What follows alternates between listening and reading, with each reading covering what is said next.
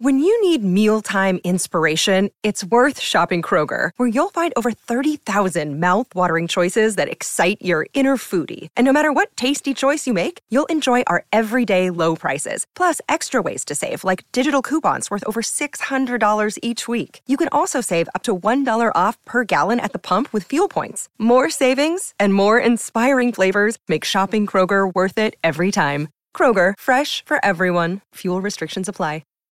Hey everyone, it's Stephanie. Money Confidential is still out on a short break for one more week, so I pulled another one of my favorite past episodes to share with you.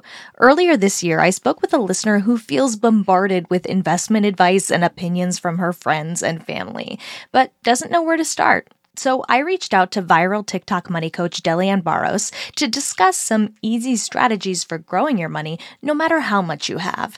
I hope you enjoy this episode as much as I did, and we'll see you back here next week with a brand new episode of Money Confidential. When I think about planning for the future, I feel trapped by my student loans. I'm trying to figure out what my priorities should be. A lot of it is just guesswork because I don't know. When you really look at inflation and what the costs are to live, it's kind of staggering. It's like, oh my God, like we're probably going to need $1 million at least. This is Money Confidential, a podcast from Real Simple about our money stories, struggles, and secrets. I'm your host, Stephanie O'Connell Rodriguez, and today our guest is a 26-year-old living in New York City who we're calling Avery, not her real name.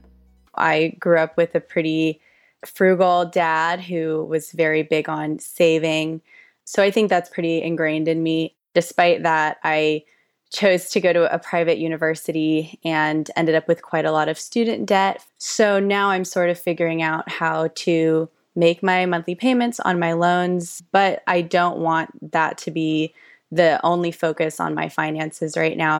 I'm interested in investing. I'm interested in making my money work for me. So trying to figure out how I can make both of those things happen. This phrase, making your money work for you, is something we hear a lot, but what does that mean to you? Making sure if I have money, it's not just sitting in an account collecting dust, but I kind of feel like that is what my money's doing now, and I don't feel free enough to move it around as much because of my loans, and it's not like I have that much of an excess to work with, but even if it's an emergency fund, I am hoping to figure out how to put it somewhere where it's going to increase over time if it's going to be sitting there anyways. Avery's instinct to maximize and grow her money is a fundamental part of building wealth. One reason for that is inflation, the slow and steady increase in prices over time. With an average rate of inflation around 2 to 3% each year, sometimes higher, our money buys us less and less over time. So tools that allow our money to grow at a rate that can outpace inflation that is more than 2 to 3% each year, like investing, are a key part of any long-term financial plan. But knowing where to get started when it comes to investing can be overwhelming. In fact, 41% of millennials in a 2020 survey said they aren't currently investing in any financial products. My friend texting me like, you need to get into Ethereum. And I'm like, I don't know what that means. And I don't really want to figure it out right now. But I also am like, I shouldn't shy away from these things. And then, of course, more traditional things. Like I was talking about my dad earlier. He's sort of my basis of financial information. And he talks about the S&P 500 and these sort of like safer versions of investments. So I have sort of these different pictures in my mind. And I feel like one is very traditional and maybe the other is a little bit more contemporary. But still, both of them, I don't feel like I understand well enough to make a move in either area. Among millennials who weren't investing in that 2020 survey, not understanding how to invest was a key barrier to getting started. But the biggest thing holding them back was feeling like they didn't have enough money to invest. When you get your paycheck now, how do you divide it up? I live in New York City, so a large portion goes directly to rent and utilities, and then another large chunk goes to the student loans. That one's always the hardest one to do, but I've got the auto payment, so it happens. I don't think about it. I only recently, within the last year, started contributing to my 401k for the first time. I was embarrassed that I waited as long as I did, but it kind of goes back to feeling just a little like I need to deal with my loans before I do anything else. How did you decide how much you're going to put into your 401k? When I first did it, I did, I think, the bare minimum that you could even do, probably 1 or 2%, because I was still kind of scared of it, just not having it in my bank account if something were to happen. And then I did that for a couple months, and then I realized that I wasn't taking advantage of the matching program that my company had. So my mindset was, okay, start here, and then, maybe next time I get a raise or if my finances change, then I'll reevaluate from there. It's hard to think that far in the future. I'm still pretty new in my career, and I think a lot of people my age kind of feel like we're probably not going to be able to retire anyways. So why even save for it? But I guess I'm sort of just trying to be optimistic in terms of my future with finances and hope for the best there. I think there's some legitimacy to the idea that the retirement of sitting around doing nothing is probably not going to be the reality for many of us. That said, having some money with which to pay medical bills, with which to shoulder times where we might have disability and are unable to work, that stuff is still going to be critical. And I think it's great that you've made retirement savings a priority because we're all going to need it. And do you know where your money is invested in the 401k? I'd have to look that up. I haven't really taken the time to understand that and to maybe make a change or reprioritize something there. It's interesting because we're talking about investing and getting the most for our money. And there is this chatter around things like Ethereum, but the fundamentals start with what you already have in place. And I wonder how you feel about starting there, maximizing the 401k rather than picking individual GameStop stocks. Exactly. And that I do think is a easier place to start. But that's my other question in terms of investing with the student loans is obviously this 401k is for so far down the line. And I understand that it makes sense to put money into that. But would it make more sense for me to do what I'm doing, but to also maybe have this other chunk of cash that I put somewhere else to maybe grow quicker and to potentially put that towards student loan debt to shorten the span? Because right now I'm at like a 20-year payment plan on 2 different loans. So I'm still thinking how do I shrink that down? So I wonder how you feel about the debt. It used to really scare me, and I didn't even want to look at my balances. I mentioned I have auto pay, so that it goes out of the account. I don't think about it. But recently I've been much more adamant at looking at it regularly, watching it move and seeing how I can maybe do things differently. So I feel a bit more empowered to deal with it recently, even if I'm not making huge changes. And I feel like I can live my lifestyle with it. So it's not entirely pressing down on me until I get into situations where I start thinking oh, that $800, what could I do with that every single month, and where it would be if I was putting that in the S&P 500 or Ethereum or wherever else. I wish it wasn't there, but it's there. I'm dealing with it. It gets less scary as the time goes on and I look at it and face it. Based on your current repayment schedule, do you know when it will be paid off? Probably 15 years from now. But yeah, this was an investment that I made in my career. So I hope that as time goes on, it only repays me further, and then I can maybe hopefully eliminate the debt quicker. I wonder what the feeling of being debt-free would feel like to you. I mean, definitely hopping on a plane to wherever I feel like going on a whim is up there for sure. Just the freedom to buy that pair of shoes because I can afford it and just not think, well, no, you got to save that money for that repayment, or to travel and to spend too much money at a nice restaurant with my friends. You've already done your fundamentals, but you don't go from fundamentals to crypto. And I think it's hard because the dialogue is so news-driven and so noise-driven. So after my fundamentals, what do I need to do to optimize next steps? So great, high-yield savings account, easy win. What is next? Okay, looking at the interest rate on the debt, thinking about how much more could I potentially contribute to the employer 401k to see if I could really max out the match. Maybe spend some time in the portal. What is my money invested in? What does that mean? I bet you your 401k has a lot of educational resources built into the platform. And I bet you can just ask the questions as they come up. Oh, it's a target date fund? Well, what does that mean? Okay, what is asset allocation? What's the difference between a stock and a bond? What should my risk tolerance be? I'm not above Googling my financial questions because you're right. It's something that I'm just kind of starting now to really want to invest my own personal time in. I didn't study it in school, and I've sort of seen it as this like elusive thing that I'm not really a part of. And then I was like, wait, no, I am a person. I have a bank account. This is just kind of how it is, and anyone can do it. So yeah, I will definitely take a look at where my money is in that 401k and see what's happening and learn from there. Nobody cares about your money more than you do, right? So really make sure that you're being the boss of it.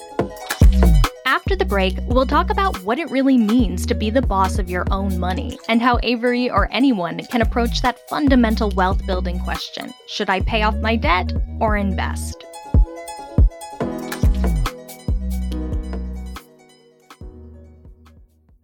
Another day is here, and you're ready for it. What to wear? Check. Breakfast, lunch, and dinner? Check. Planning for what's next and how to save for it? That's where Bank of America can help.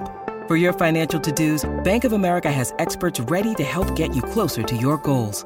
Get started at one of our local financial centers or 24/7 in our mobile banking app. Find a location near you at bankofamerica.com/talktous. What would you like the power to do? Mobile banking requires downloading the app and is only available for select devices. Message and data rates may apply. Bank of America N.A., member FDIC. All of a sudden, investing has become very sexy. So they're hearing about GameStop and they're hearing about Robinhood and AMC and NFTs and this coin and that coin. And they're like, where do I enter this space? That's Delianne Barros. You might know her from her viral TikTok and Instagram videos at Delianne the Money Coach. In one way, it's great because people are talking about investing, and that's fantastic. But on the other hand, I think people are getting more overwhelmed than ever because it's that paradox of too many choices. And therefore, investing has taken the back burner to a lot of other things in life. Like, yeah, I'll get to it someday. But I have no idea where I start. I have a 401k at work. I don't know what that is. I put some money in it. I don't understand it. It sounds a lot like our listener this week. She was saying her friends texting her saying, you need to get into Ethereum.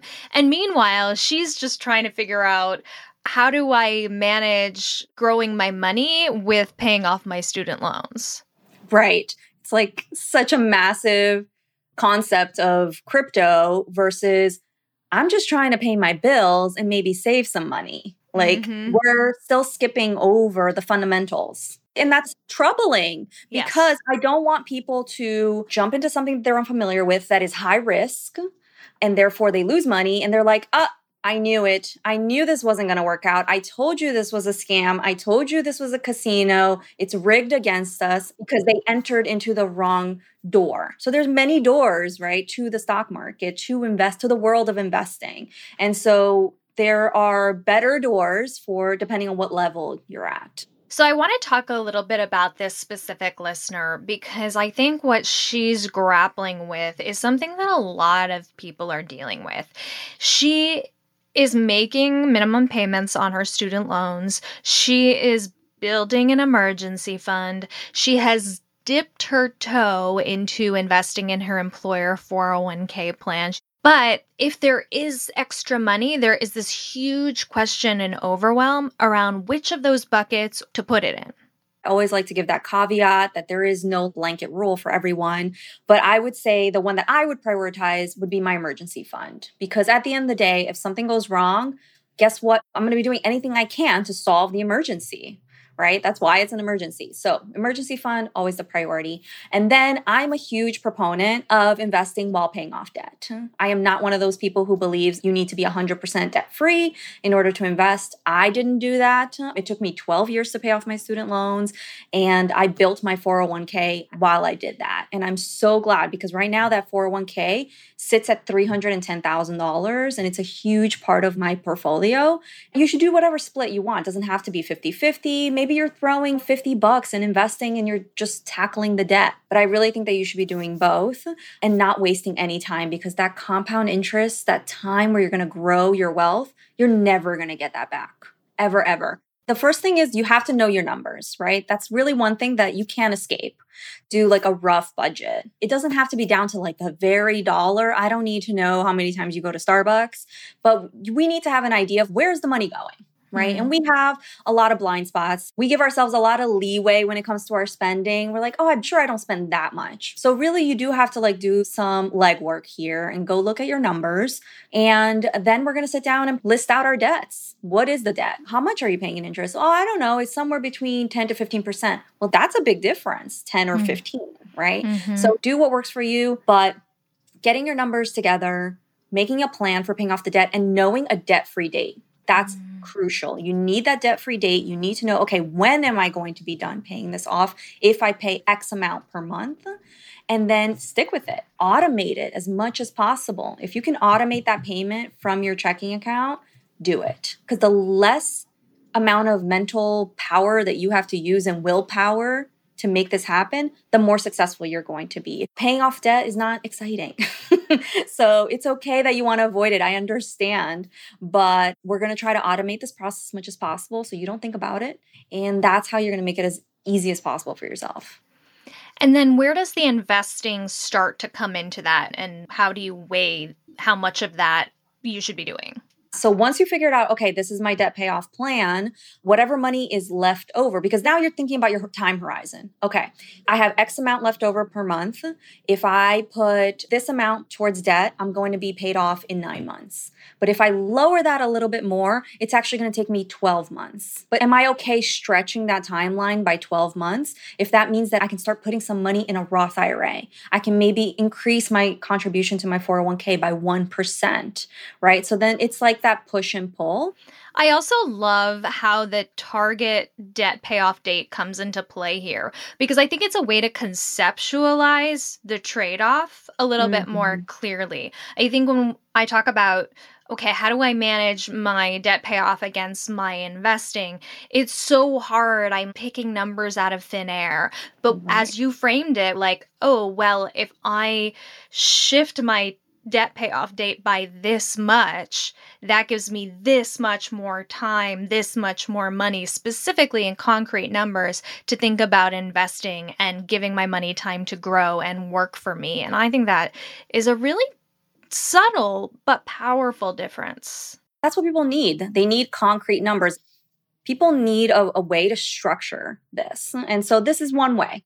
The other part I love about this is that when we were talking about, okay, we want to start investing, the first place we went to was not crypto, it was budgeting. It's funny because we call it budgeting, but the wealthy call it cash flow management. And when we're talking about debt, they don't call it debt, right? They call it leverage. Oh, I'm over leveraged. I'm under leveraged. It's all about a mentality thing. It's how you view your money, right? So I feel like budget sounds very budget.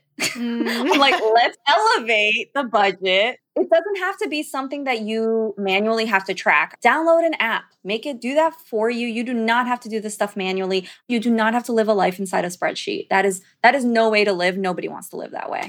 So if you look at your paycheck and you see that there's withdrawals being made and you're like, what is this? Maybe it says 401k, 403b, 457. There's a bunch of names for these things.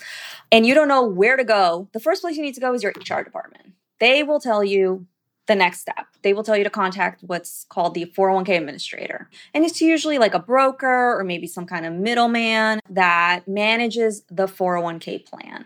They're there to help you. You can ask them all of the questions. Now, some of them will offer additional services if you pay a fee. So you can opt into like a management style service, and for a fee, they will manage your portfolio. Now, I manage my own 401k, but in the beginning, maybe you do want that. You want a little extra layer, right? So you can ask questions, so you can have somebody else manage it, balance it for you. Then as you get more knowledge, maybe you decide to cancel that part of your plan. Up to you. But that's the first step, is finding out where's your 401k. And yes, you can log into it online and see everything. You can see how much you're contributing. You can see how much your employer's contributing. You can see the funds that you're invested in. More likely than not, you're invested in what's called a target date fund, which means they basically looked at your age. Nobody asked you this, right? This was all done pretty much automatically. They looked at your age. They're like, oh, she's this old or he's that old. We're going to assume they're going to retire at 60 or 65. And they pick a target date fund tied to that date. So target date fund is basically a super fund that includes both stocks and bonds. And then it's automatically balanced for you as you age, meaning that it's going to move from like an aggressive to moderately aggressive to a more conservative portfolio as you age so that we can protect the wealth that you built. Let's say I am maxing out my 401k, or at least the match. Mm-hmm. What then? Usually when I ask people, are you maxing out your 401k? They're like, yeah. And I'm like, oh, that's great. You're putting in $19,500 a year. And they're like, whoa, what are you talking about? No. They're like, I'm maxing out my match, right? Mm-hmm. Meaning like if my employer is matching my contribution, so like they're putting in 3% or they're putting in 5%, I'm putting it up to that match, right? Yeah. But that's not what the max is. The maximum that you can put in a 401k is $19,500, assuming you're 50 and younger. And then if you're older, you get to put extra catch-up contributions. But that's what maxing out is, right? So when people are like, well, how do I max it out? Well, you just got to find out how many paychecks you have per year, divide it by 12, and then decide what the percentage is to match that contribution. Even without the noise of cryptocurrency and Reddit and all the news headlines, even when we're just talking about fundamentals, I think it can get really, really overwhelming, especially when we don't have the existing vocabulary. How do you work with people so they just don't get totally overwhelmed with the jargon and all the steps and all the decisions and all the unfamiliar things? First of all, I tell people it is like learning a new language. Don't beat yourself up about it. If you're like, wow, this is a lot of new vocabulary that I've never heard before. Am I going to have to become like the Wolf of Wall Street to be able to manage my 401k? And I'm like, absolutely not. But there is some vocabulary in the beginning that you're going to have to get used to, but it's fine. Read as many books as you can, follow people on social media, listen to podcasts, right? So that you can start getting used to this vocabulary. It will become second nature and you don't need to know all the nitty gritties of it. It's like, I'm a money nerd. Stephanie's a money nerd. Like we get in the weeds about this stuff because this is what we do. But you do not need to be at this level of nerddom to be able to be a successful investor and build wealth. So the idea is to like ease into it, whether it's going to be through books, whether it's going to be self-learning, whether you get a mentor, just find whatever works for you and stick with it. Do it all the way through. Whichever path that you choose, it's worth it to put in the time in the beginning to learn something new because we're talking about life-changing wealth that possibly will change your life, your children's life, their children's life. So when I tell you it's worth putting in the few hours, I'm not being facetious. Like I'm not exaggerating. It's 100% worth it. This is really a good point because I think in those moments of overwhelm, it feels like the last thing on my to-do list. But there is a cost to putting that off. And I think there is a enormous benefit to being proactive about this that is probably so much bigger and more life-changing than any clipping coupon you could ever do. I've seen people spend more time deciding on a high-yield savings account than they will on learning how to invest. And I'm like, you guys are funneling your energy and your time into the wrong things. Not that a high-yield savings account isn't worth it. It is. But please, 30 minutes at the most. Pick it and move on. Like there are bigger fish to fry and investing is where you need to focus your time and your energy. I mean, if you've got places to like cut your expenses, great. But again, that's not where all the time and the energy should be going. It should be going to how can I actually take the money that I have and optimize it and grow it so that I don't have to be living in this budget lifestyle forever and ever. I want you to live beyond the budget. Anybody is capable of wrapping their head around investing in the stock market. You do not need to become a day trader. You do not need to learn how to pick sexy stocks. You do not need to learn how to read financials. You don't have to do any of that stuff. I promise. Before I let you go, where would you keep your emergency fund? Oh, I keep it in a high yield savings account for sure. Same. Same. Yeah, I'm very transparent with my net worth and I share everything that's in my accounts. And I recently shared my balances for everything. People are like, oh my God, why do you keep so much in cash? Isn't cash like horrible? Aren't you only supposed to keep 3 months of expenses and then that's it? And I'm like, no, it all depends on your goals, your preferences. Like, how do you know what I'm going to be doing with my cash, right? So my cash has multiple purposes. One is the emergency fund. 2 is I'm saving for a down payment for a home that I'm going to buy someday in Portugal, right? All of your money doesn't have to be invested. Yeah, so true. As much as there is an overemphasis on budgeting, I sometimes think there is this overemphasis on, I have to make my money work for me, that we kind of forget that having the money there for you in a moment of crisis is so fundamental. Absolutely. And it's not just like emergency, right? Because people are like, well, in an emergency, you can go and take money out of your brokerage account, which is true. But I don't want to be selling investments because usually emergencies surround what? Times of crisis in the economy. So what if now you're out of a job, you're having to cash out your brokerage, the stock market may not be doing so hot. All these things coincide. So now you're out of a job, cashing out your investments at the bottom of the market. Maybe you would have been better off if the money had been in cash. So there's a time and place for everything, right? That's why it's called asset allocation. That's why location of your assets matter, like where you have your money matters. And again, there's no set rule for everybody. It's so specific. So you got to ask yourself, why do I have this amount of cash in this place? What is the purpose of each bucket of cash? It's not just a huge lump sum of cash. Are there different priorities there? And do what's best for you. Like, don't let anybody bully you into how you manage your money. Don't let your friend texting you about Ethereum be the one who makes the final call on your money, because I promise you they do not care about your money more than you do. 100%. Nobody does. Not the financial planner you're talking to, not the 401k administrator. Nobody cares about your money more than you do. So you have to be plugged into it. You're your best advocate. So should you use your extra money to pay off debt or invest? While fundamentals like paying the bills, making at least minimum payments on all of your debts, and building up an emergency savings fund might be relatively universal, the truth is there isn't really a one-size-fits-all answer beyond that. If your projected rate of return investing is higher than the interest rate on your debt, you might decide to prioritize investing any extra money you have left over after meeting your minimums. But there are so many other factors to take into account. Being the boss of your own money means taking the time to sit with your numbers and look at your options and ask lots of questions so you can come to an answer that works for you, your circumstances, and your goals. And yes, that can be overwhelming, especially with all of the noise around investing these days. But it's okay to start small and simple, like in Avery's case with learning to maximize what she already has through her 401k at work, and utilizing all of the resources and educational support tools that come with it to build her investing habit and her investing knowledge while paying off her debt. More than any single financial tool or strategy, it's that process of dedicating the time to managing and maximizing your money that ultimately matters most. This has been Money Confidential from Real Simple. If, like Avery, you have a money story or question to share, you can send me an email at money.confidential@realsimple.com. You can also leave us a voicemail at 929-352-4106. Be sure to follow Money Confidential on Apple Podcasts, Spotify, or wherever you listen so you don't miss an episode. And we'd love your feedback.